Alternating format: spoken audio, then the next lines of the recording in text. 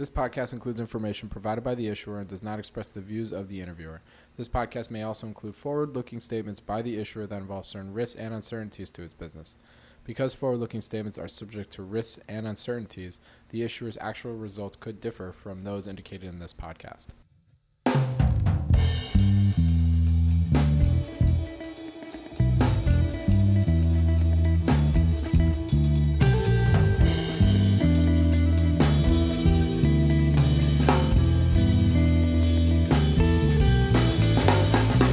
Welcome to the Planet Microcap podcast. I'm your host, Robert Kraft, and thank you all so much for the support and for tuning in.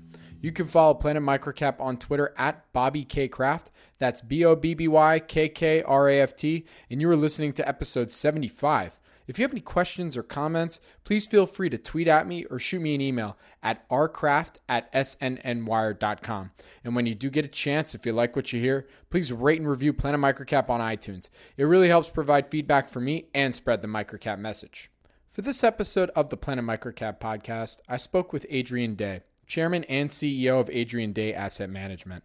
We first met Mr. Day in 2017 at the Sprout Natural Resource Symposium, and we have done 2 interviews with him discussing his viewpoints on geopolitics and natural resource investing. I wanted to do an interview with Mr. Day on the podcast to get a deeper understanding of his investing philosophy and process.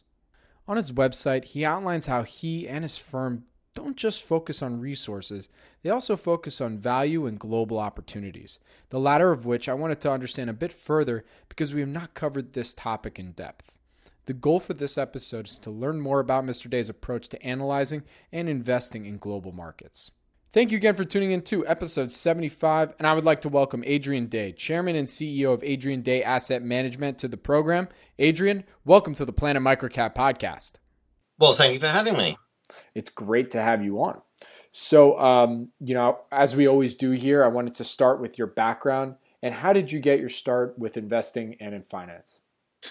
Well, I'm from London originally. I'm a graduate of London School of Economics, and my original interest was in economics, but actually economic policy and economic theory, much more than practical. But one thing morphed to another, I think one could say, without going into a long-winded explanation. So, from writing about economic policy and theory, I got interested in economics and what was happening in them and how it affected the economy and how it affected markets. And eventually I took a job with, I don't know if you remember, Robert Kephart with Personal Finance, originally Inflation Survival Letter, at the end of the 1970s. So, I wrote on economics and investing, and one thing led to another. I started this particular business, managing money, in 1991. Mm-hmm. And I did it, frankly, as a response. This might sound a bit corny, but I did it largely as a response to readers who would read the article and would do precisely they would manage to turn good advice into a disaster or manage to turn bad advice into an even worse disaster. It was interesting to me how you could have, 100,000 readers reading the same article, and you told people, someone once asked me what they should do with a particular stock. And I said, oh, my gosh, I haven't looked at that for a couple of years. We sold that, years ago. Yeah, well, I said, do you still own it? He said, yes. Why didn't you sell? Well, it would have been a loss, so I didn't want to take a loss. And, of course, the loss was a lot worse now. So there's lots of stories like that of people. And I thought, you know what? I understand, people don't understand the markets. They've got other things going on in their lives. Just makes sense for someone to do it, who's following the markets full time. It makes sense to have a manager do that for you, I think. So what was the original impetus then for you to even get that sparked your interest in economic policy and theory? I mean, you don't just apply to go to the London School of Economics and there decide, okay, I like economic policy and theory. Well, Oh gosh, I think it came about from the political. I was a very political animal in England. Hmm. So it came about from the political side of things. We had a politician in England called Enoch Powell. Some people over here may have heard of him. He seems to have most of his fame for a speech he gave on immigration in 1968, which actually was quite prescient, but that's a different subject. But he also had very strong views on economic policy. So I was attracted to what he had to say about immigration, what he had to say about Northern Ireland, what he had to say about the European Economic Community, which morphed into the EU, on which I would also say he was very prescient. So those things attracted me to him. And as I got to know him, and because I knew him personally, but as I got to know him and also listened to a lot of his speeches, it became obvious that he was also very, very interested in economic issues, floating exchange rates. We had money, what do you call it? Incomes policy in England at the time, and so I got to learn. I got attracted to the economic policy because of my interest, I think, in other sort of politics. But he was a very, very smart man. He went to Mont Pelerin, the Mont Pelerin Society. He was a member of that. And I guess one thing led to the other. And after listening to him, I wanted to learn more. I read things like Henry Hazlitt, Economics in One Lesson, which is an absolutely astonishing book. Hazlitt, as you probably know, was editorial director of Wall Street Journal back in the 40s and 50s, and he wrote this little book called Economics in One Lesson. And if any of your people listening have not read it and they have an interest in general economic policy, or they don't quite understand how things all fit together, I don't think there's a better book than that one. Hmm. For a beginner. Sure. So then my next question is, and this is a microcap podcast, focused on microcap investing, and I'm not sure if when you first opened up your shop in 91, you were focused on microcaps, or maybe that was an aspect of it. But, maybe at what point in your career were you inspired to start looking at microcap stocks? Yeah, that's a good question. It could be a little bit of arrogance, thinking, well, if I write about IBM or Nestle, it can only go up, 10%. My goodness, that doesn't win me many kudos. But this thing can double and triple. I don't know. I don't know, to be honest. I mean, well, let me back off a little bit. I got interested in gold. I was always interested in gold as a monetary metal. In fact, gold coins were my very first investment that I made, when I was 12 years old.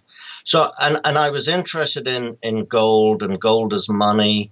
And so naturally, when I got this job with Personal Finance, editing investment columns, I got particularly interested in gold as an investment. That led to gold stocks as an investment. And as you probably know, if you're truly interested in gold stocks, you are inevitably interested in microcaps, because there just aren't many gold stocks that trade over a couple of $1 billion. I mean, most of them are small. Right. So then, okay, so gold was really your first investment. That's where you kind of got your bearings. Then from there, I guess my next question would be is, your investing philosophy. What is it? What about gold? What about the commodity itself and gold stocks? What about them drew you in? And another thing too. Well, I'll ask that. I'll save my next question for a bit. So really on this one. What is it about gold stocks that helped shape now you and your firm's investing philosophy? Yeah, and I should just back off a little bit and say we don't only manage gold. I mean, our firm manages global investments. I mean, obviously, my initial approach was the very naive approach of thinking that, if gold goes up 25%, the gold stock should inevitably and inexorably go up 100%. Mm-hmm. Well, some do, some don't, and sometimes they do and sometimes they don't. So I got a very, very big learning experience, luckily before I was managing money for other people, but I got a very big learning experience in realizing that there's an awful lot to the junior sector, particularly exploration companies, that can make them go up or indeed not go up, even in a strong gold market. So that was a very, very key learning experience. Mm-hmm. But I think the thing that obviously appeals to me about microcaps is probably the same thing that appeals to everybody, which is, you have the possibility of getting in on the ground floor of something that could develop into something huge. And, the next Microsoft and all that, or the next Apple. But even if that's not it, you have much greater potential for a double, a triple, a 10 bagger if you're dealing with a microcap. And I think that's what makes it appealing. Right. So I guess, so then, from there, I found this on your website, and, we've done a couple video interviews with you now, at various conferences. And one thing I really wanted to dig in here in regards to your investing philosophy is this idea of having a global view of investing. What does that mean? Our basic view is to take a long-term value, a long-term global-oriented value approach. And all of those three things, long-term, value, and global, are important to me and to my approach. To have a global view, I think it comes about because I come from England, or Britain. Britain is a small island off the western coast of Europe, as we're often reminded. So clearly, Britons have, for centuries, in fact, have looked to the world at large, whether it's, for empire, but also just for trading. Even now, inside the European community, Britain has an extremely diverse, geographically diverse trading pattern, much more diverse than, say, the United States or Germany, for that matter, or Switzerland. Our trading is very global, and I think it comes about because we're a small country. And because of that, when a typical British person invests, they are as likely to buy a non-British company as they are a British company. When I first came to the United States, which was in 1974, I was astounded at if I may say this, at the parochial attitude. And it was, it exhibited itself in thinking that, baseball games of a World Series, when there's hardly anyone, well, that's not quite true, hardly anyone, but there's about 4 countries that play baseball, but suddenly, it's really America's game, and it's called a World Series. Or when you read the Atlanta newspaper and they have a world page, and the world page is actually U.S. stocks, U.S. news. So it's a very parochial kind of attitude. Now, that's changed, of course, over the last 40 years, but it certainly exhibited it very much in investing. I would say in 1974, in the mid-70s, very, very, very few investors made any deliberate effort to invest any of their money outside of the United States. John Templeton, of course, was a big exception with his mutual funds. But most ordinary investors and most brokers would say, I don't know why you're bothering. There's enough opportunities in the United States. And to me, that seemed a little bit perverse. It was like saying, I'm only going to invest in stocks that begin with the letters A through M, because there's plenty of good opportunities A through M. Why do I want to look at N through Z? And to me, that was much the same as saying I'm only going to look in the United States. I'm not going to look at Switzerland or Britain or Japan or anywhere else. Hmm. And now that's changed, of course, but even today, people seem to have the attitude, well, you know what, I'll invest X here and Y there, and I'll put 15% or maybe even 20% in foreign stocks. And that's not the way I look at it at all. I don't look at it as domestic versus foreign. I look at the world as though I were outside the world, looking down. And whether it's a US company or an Argentine company or a Swiss company, it doesn't really matter to me. It's the quality of the company and the price that you pay. Obviously, if you're buying an Argentine stock, you want a bit of a discount over a US stock, obviously. I'm not pretending they're equal. But there are certainly opportunities in different countries. And at different times, we've had a majority and a large majority of their assets outside of the United States. And at other times, we've had most of our assets inside the United States. Mm-hmm. So why do you think, because I'm guessing when it comes to the mindset that you're talking about, it's really geared towards more of the individual retail investor where, back in the 70s and even today, some criticisms I hear of not, looking at stocks maybe on the AIM or the ASX is because it's hard. I'll just look at what I got here, or even on the TSX. You know what I mean? Like, is that where that came from too? I think that's part of it, but I think earlier it was just much more of a sort of fundamental view that I've got to be careful what I say as an Englishman. Sure.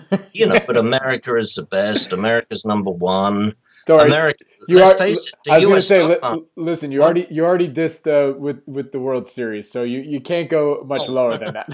But I mean, in the mid 1970s, U.S. stocks represented about 70% of total world market capitalization. Mm-hmm. So it was certainly true, but there was more than enough in America to look at, and that was, of course, totally different than for a Swiss. I mean, absolutely no Swiss person would say, I'm only going to buy Swiss stocks, even though there's plenty of good Swiss companies. But, a Swiss person simply wouldn't say that. Can you imagine the proverbial Belgian dentist saying, I'm only going to buy Belgian stocks?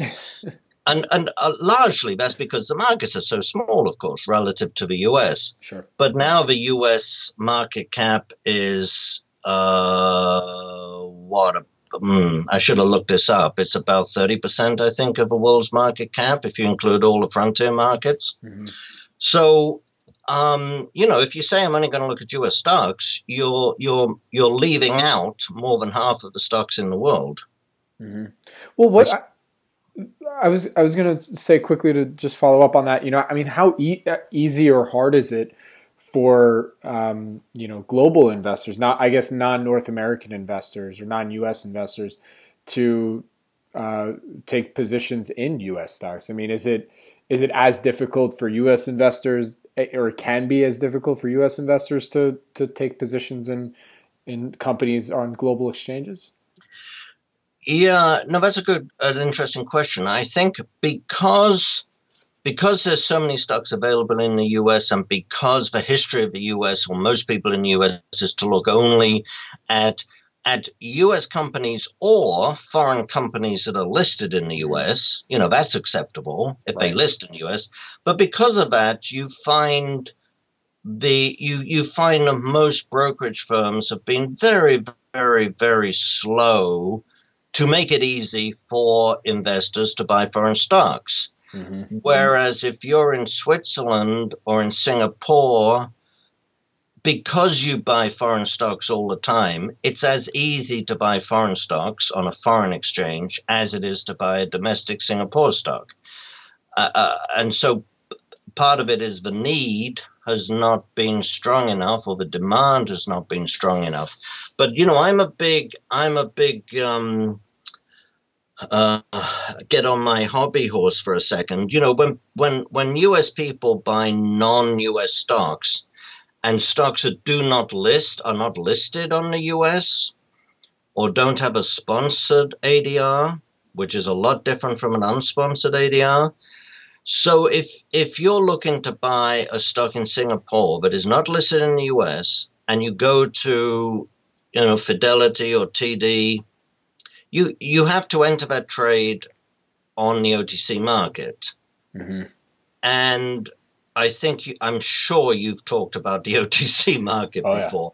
Yeah. If you've ever talked about foreign stocks, mm-hmm. it's well, anyway, it's just a way of getting raped. It really is. You either pay too much or you miss your trade. So I thought for a long time, but it just simply makes sense for investors who are interested in foreign markets. And by foreign, I think Fidelity lets you buy in like 5 major countries now. But I'm talking about you're interested in a lot of foreign markets. It makes sense to pay more to get a full service broker. Do they even call them full service anymore? I don't know. But to get a brokerage firm where you pick up the phone and you talk to somebody and you say, I want to buy XYZ on the Singapore exchange with a 50-cent Singapore limit, and I do not want to buy on the OTC. It makes sense. You pay more, but your execution is going to be a lot better. Right. Yeah. And that's slowly changing. Changing. So my next question then is, now digging, I wanted to dig a little deeper into your due diligence process and not because you made the point earlier about how, you look at the investing markets where you look at a worldview. For me, I'm thinking to myself, wow, that sounds like a lot of work to cull down to, the companies that you tend to probably be looking for. So, what is your process then when you do, you're looking to assess a potential new investment? Yeah, I mean, there's so much information available now on the internet. The problem is sometimes too much information and not enough sorting of that information and analysis. But there's certainly no shortage of information. You obviously have to have some kind, and I'll get to my process in a second, but you obviously have to have some kind of general knowledge as to, let's say, Hong Kong and Singapore. How good are those accounts? Can I trust them? Can I rely on them? I mean, the answer to me is yes. I think, a set of accounts for a public company in Hong Kong or Singapore are equally as good as a set of accounts for a company in the United States. Can I trust the books of a Brazilian company? Maybe a different question. What about, Germany? Why do all these companies seem to be trading at such low book values? Such high book values. Well, multiples, I should say. Well, that's because they tend to be extremely conservative on marking up their book value. Whereas in the United States, companies tend to be a little bit quicker at marking up their book value. So you just have to sort of know those things because you can't make a direct comparison between one country and the next in every aspect. So I rely an awful lot.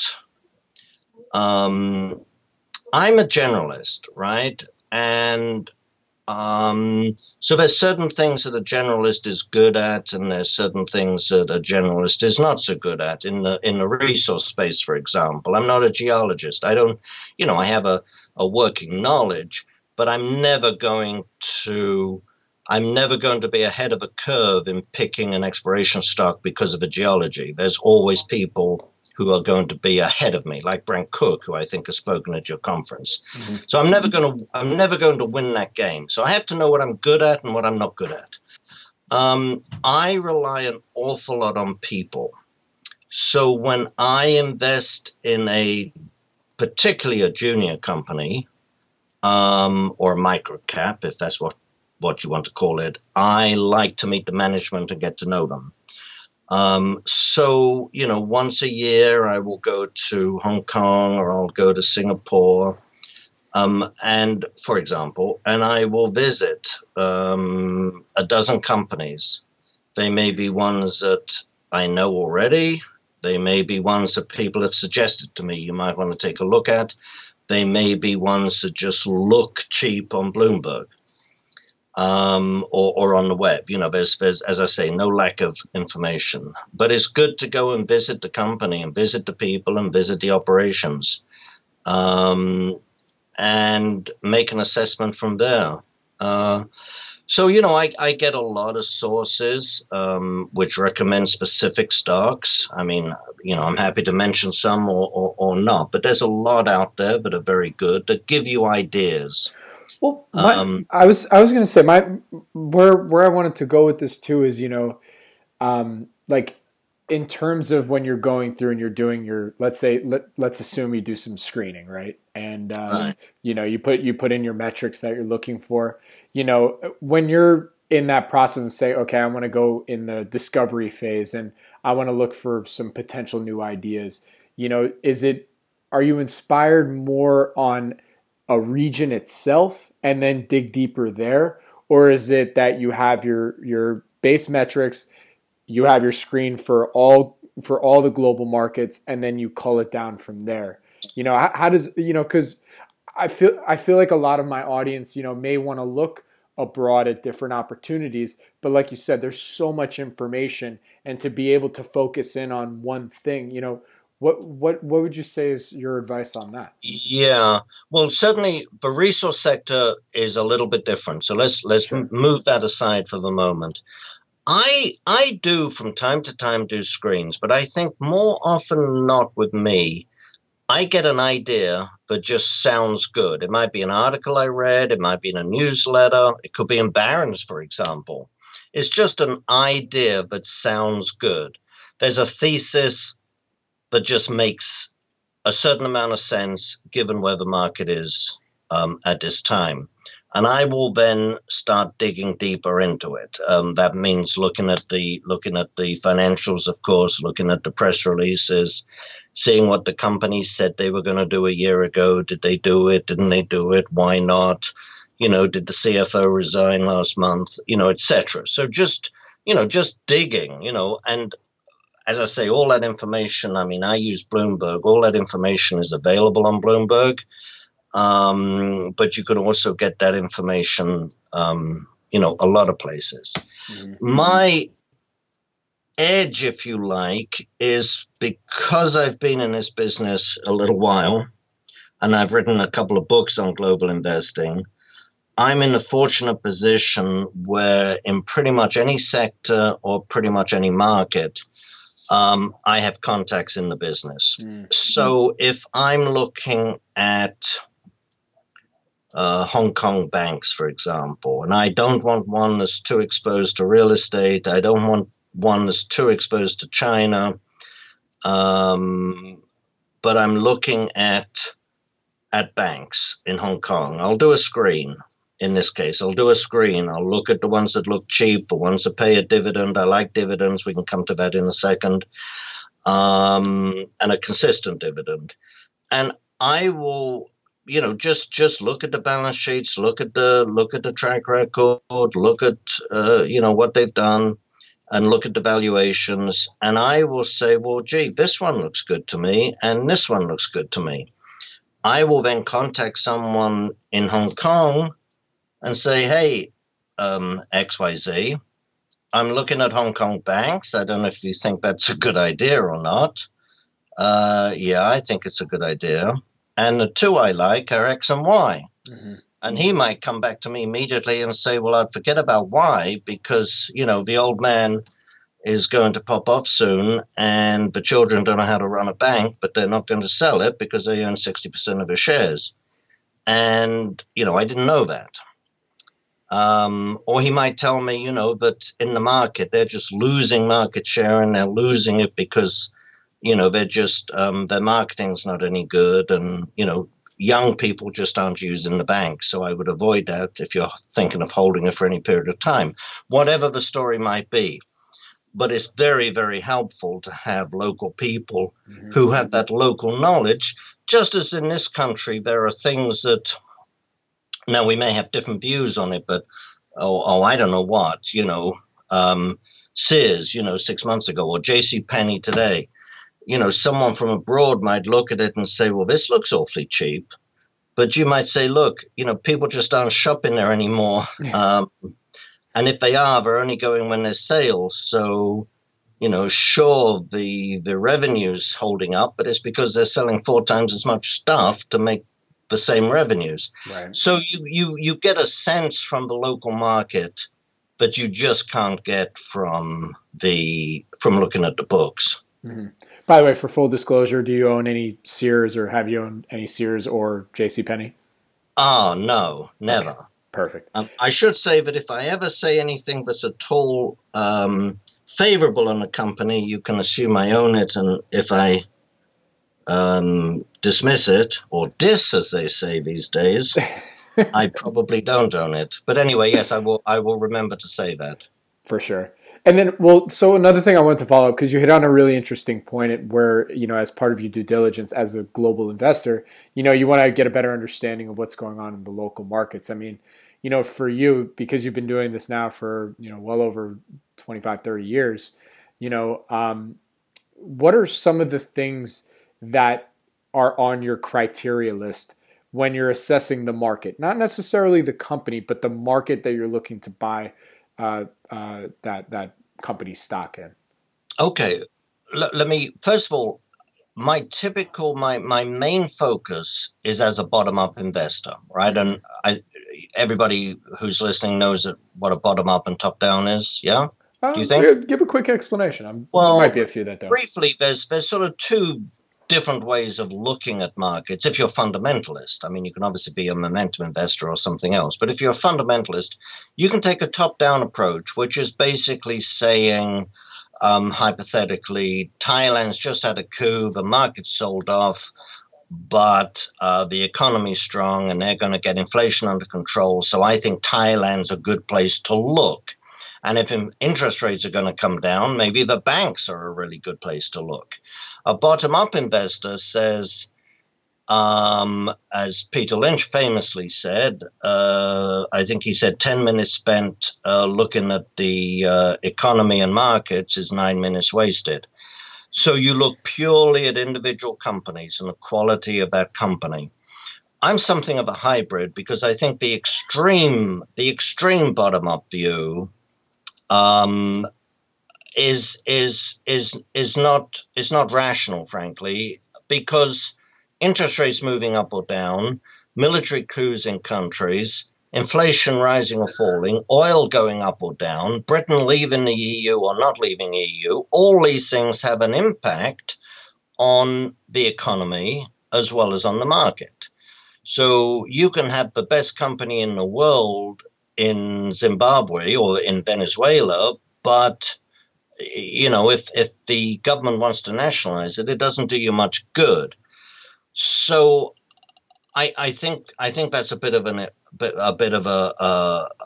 little bit extreme. So we take a little bit of a hybrid approach, but fundamentally, and particularly with smaller companies, I tend to take more of a bottom up approach, Mm-hmm. particularly with smaller companies. Mm-hmm. And so I'm not looking so much at countries as I am at companies.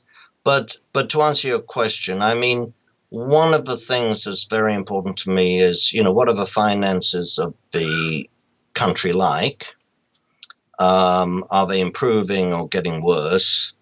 And from that, what is likely to happen to the currency? Is the currency cheap or expensive? And currencies to me are notoriously difficult to get right, particularly in the short term. People have been saying that the Asian currencies are 30-40% undervalued on a purchasing power parity, and they've been saying that for the last 20 years. So maybe they are, but, does that really matter if our time horizon is something less than 30 years? But certainly what's going to happen to the currency is very, very important because clearly if I'm investing in, let's say, a German company, and I think the value of the euro is going to go up a lot against the dollar, I clearly don't want to invest, or I want to de-emphasize German companies that export a lot to the United States. Mm-hmm. If, on the other hand, I think if I think the currency is going to go down, exporters would be the more appropriate thing to invest in.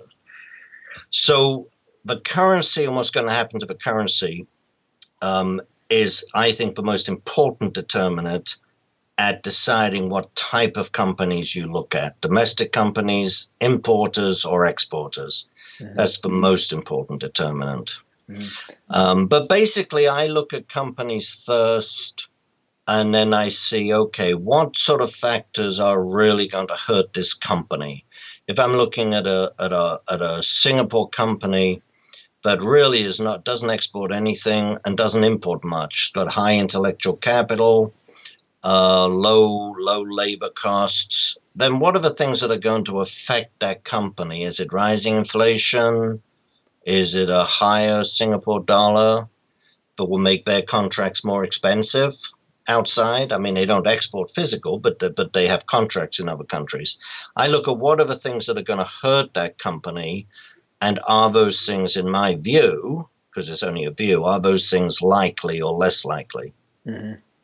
So another question I have in terms of, looking at, global markets and companies outside of North America, and is, it's one criticism, or not so much a criticism, but one thing that might be holding some investors back is, oh man, there's so many differences in accounting standards, and now I got to think about that.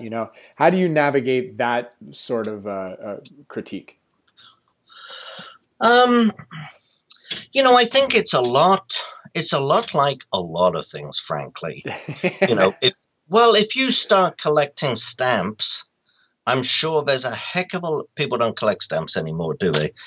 Well, Bill Gross did. But if you start collecting stamps, there's an awful lot of things you learn and know now that you didn't know 10 years ago when you started out.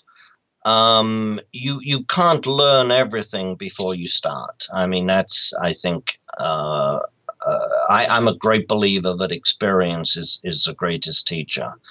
And I don't know why I said stamp collecting. Maybe I just read an article about Bill Gross selling his stamps, but it could be anything.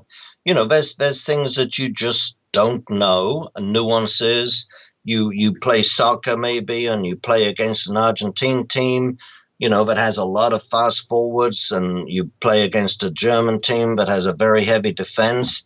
Well, you kind of learn these things, and you learn different styles, and it becomes a gut reaction after a while, but you have to learn. Nobody can teach you that. Right. And I think that's true of, I'm a little off track maybe, but I think that's true to a large extent of global investing. There are facts and tendencies that you learn. As I say, German companies tend to be very conservative on book value. Hong Kong companies tend to pay very high dividends, have high dividend payouts. And so you don't want to be misled by comparing a Hong Kong company with a Swiss company and saying, my gosh, Hong Kong companies are paying 7% and the Swiss are paying 3%. Therefore, the Hong Kong company must be half as cheap. Not necessarily true. Mm-hmm. But you learn those things after a while. And I'm a great believer, and, money is important. I understand that. But you learn by mistakes. Right. And so if you're getting into a new area, maybe global investing, maybe junior exploration stocks, start. I mean, some people like to paper trade. I've never thought paper trading teaches you as much as actual physical losses. But, start small. Don't put all your savings into the first thing that somebody tells you is the next great thing. I mean, that's sort of obvious advice, but it's amazing how many people, don't do it. Right. Yeah. So my next question is, because, I met you going to, many mining conferences. That's where we've, done our interviews with you. And, what's interesting is because, as you said on here and then also on your website, you describe yourself as more of a value investor. And most value investors I've interviewed on the podcast tend to focus on looking at potential investments that are revenue generating businesses, at the very least. And tend to ignore the pre-revenue sectors like junior mining or even biotech. So but I wanted to ask you, is it possible then to be a value investor in commodity-based businesses, let's say pre-revenue commodity-based businesses? Yeah, that's an excellent question. I think the truth is that there are not any, and if there are any, there are very few what we would call Graham and Dodd type value investments among the mining business. In the mining business, occasionally you come across a company that's selling for less than cash. But the truth is, there's normally a very damn good reason why they are. So I think one has to apply. I apply different criteria when I'm looking at resource stocks, and particularly pre-production, and when I'm looking at other stocks. So I still try to take a value, or if you like, one might want to call it a conservative or cautious approach. Certainly among the bigger miners or miners generally, I favor royalty companies more than I favor the producers, and that could be a large producer, a small producer. A big cap. I know you're not talking about the Franco-Nevadas here. We do own Franco-Nevada, $16 billion market cap. You're not talking about that on microcap podcast, but there's some smaller royalty companies out there as well. And I think the royalty model is a more conservative model than a mining company. Mm-hmm. And among the exploration companies, what I look at is what is the biggest risk for an exploration company? What's the biggest problem? Well, the biggest problem is that discoveries are very rare. And so there's a lot of different statistics that are thrown around, but Newmont says that 1 in 10,000 anomalies becomes a 3 million ounce deposit. And if you have a smaller horizon than Newmont, some people say 1 in 1,000 anomalies ever becomes a mine. So the odds are very, very long, number one. Number two, if you're an exploration company, you typically don't have any revenue. So you have to keep going back to market to raise money, which dilutes your existing shareholders. So I look at what models, what business models, and what individual companies can mitigate those risks of extremely long odds and excessive dilution. And you look at a business model called the prospect generator, for example, which are exploration companies that generate early stage exploration projects, but then farm them out to other companies who spend the money to earn into it. And so a company might, for example, farm a project out to, Newmont or Ajax or whoever, who will spend, for example, they'll have an obligation to spend $3 million over the next 3 years exploring the project. And if they do that, they then have the right to 50% of a project. And if they spend another these are hypothetical numbers, another $5 million over the next 2 years to produce a feasibility study, they then have 80% of a project. Mm-hmm. The beauty for the prospect generator is that they don't have to spend the money. So they've given up 80% of a project, but the dilution is at the project level, not at the company level. And it means that company can go out and develop another project, find another, generate another project here and another project there, and hopefully farm those out. So they have 2, 3, 4 different projects that other people are working on, spending their own money, and the company avoids that excessive dilution of shares. So that's just an example of the sort of business model I look at to avoid or to mitigate the risks. See, what's interesting about your answer to that question is that your value investing approach isn't so much Well, yes, of course, it is based on the numbers and what you see, but when you're trying to keep your eyes open to other sectors that aren't traditional value areas, it sounds like you really focus on the business models themselves and where there can actually be an edge or potentially I don't want to say moat because in commodities it's really people dependent, but um, that's where it seems that you are able to really focus that value type of strategy on is really that in any sector you can derive a certain type of business model that could work for you and work towards your criteria. Yeah, absolutely, absolutely. And again, people are critical to me. Of course. I never invest in a junior company unless I've met the people and I think have a fairly good understanding of the way the people work. Mm-hmm. And that might be, it might be just going out to dinner with people and seeing how they react. And there's a lot of clues. Like if you've got a junior mining company, frankly, that's worth, $10 million, and they've just done a financing of $2 million, which is 20% dilution, and then they take their key supporters out to the best restaurant in town and order a $300 bottle of wine, that is not a good signal. And I don't care how good a geologist that person might be, that is not a company I want to invest in. Until companies are earning money for shareholders, they've got to be very, very good stewards of that money. We used to say, some of you will have heard of Ross Beatty, who is a legend in the mining business. He's called a broken slot machine because pretty much every company he starts turns into a big winner, and we own several of them.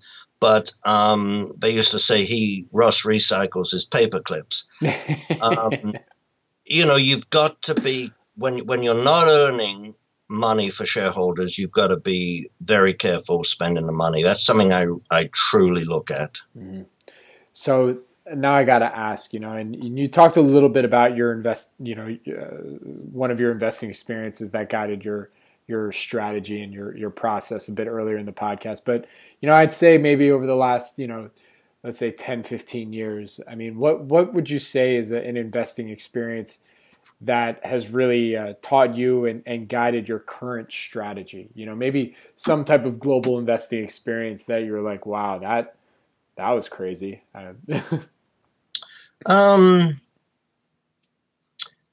Yeah. Well,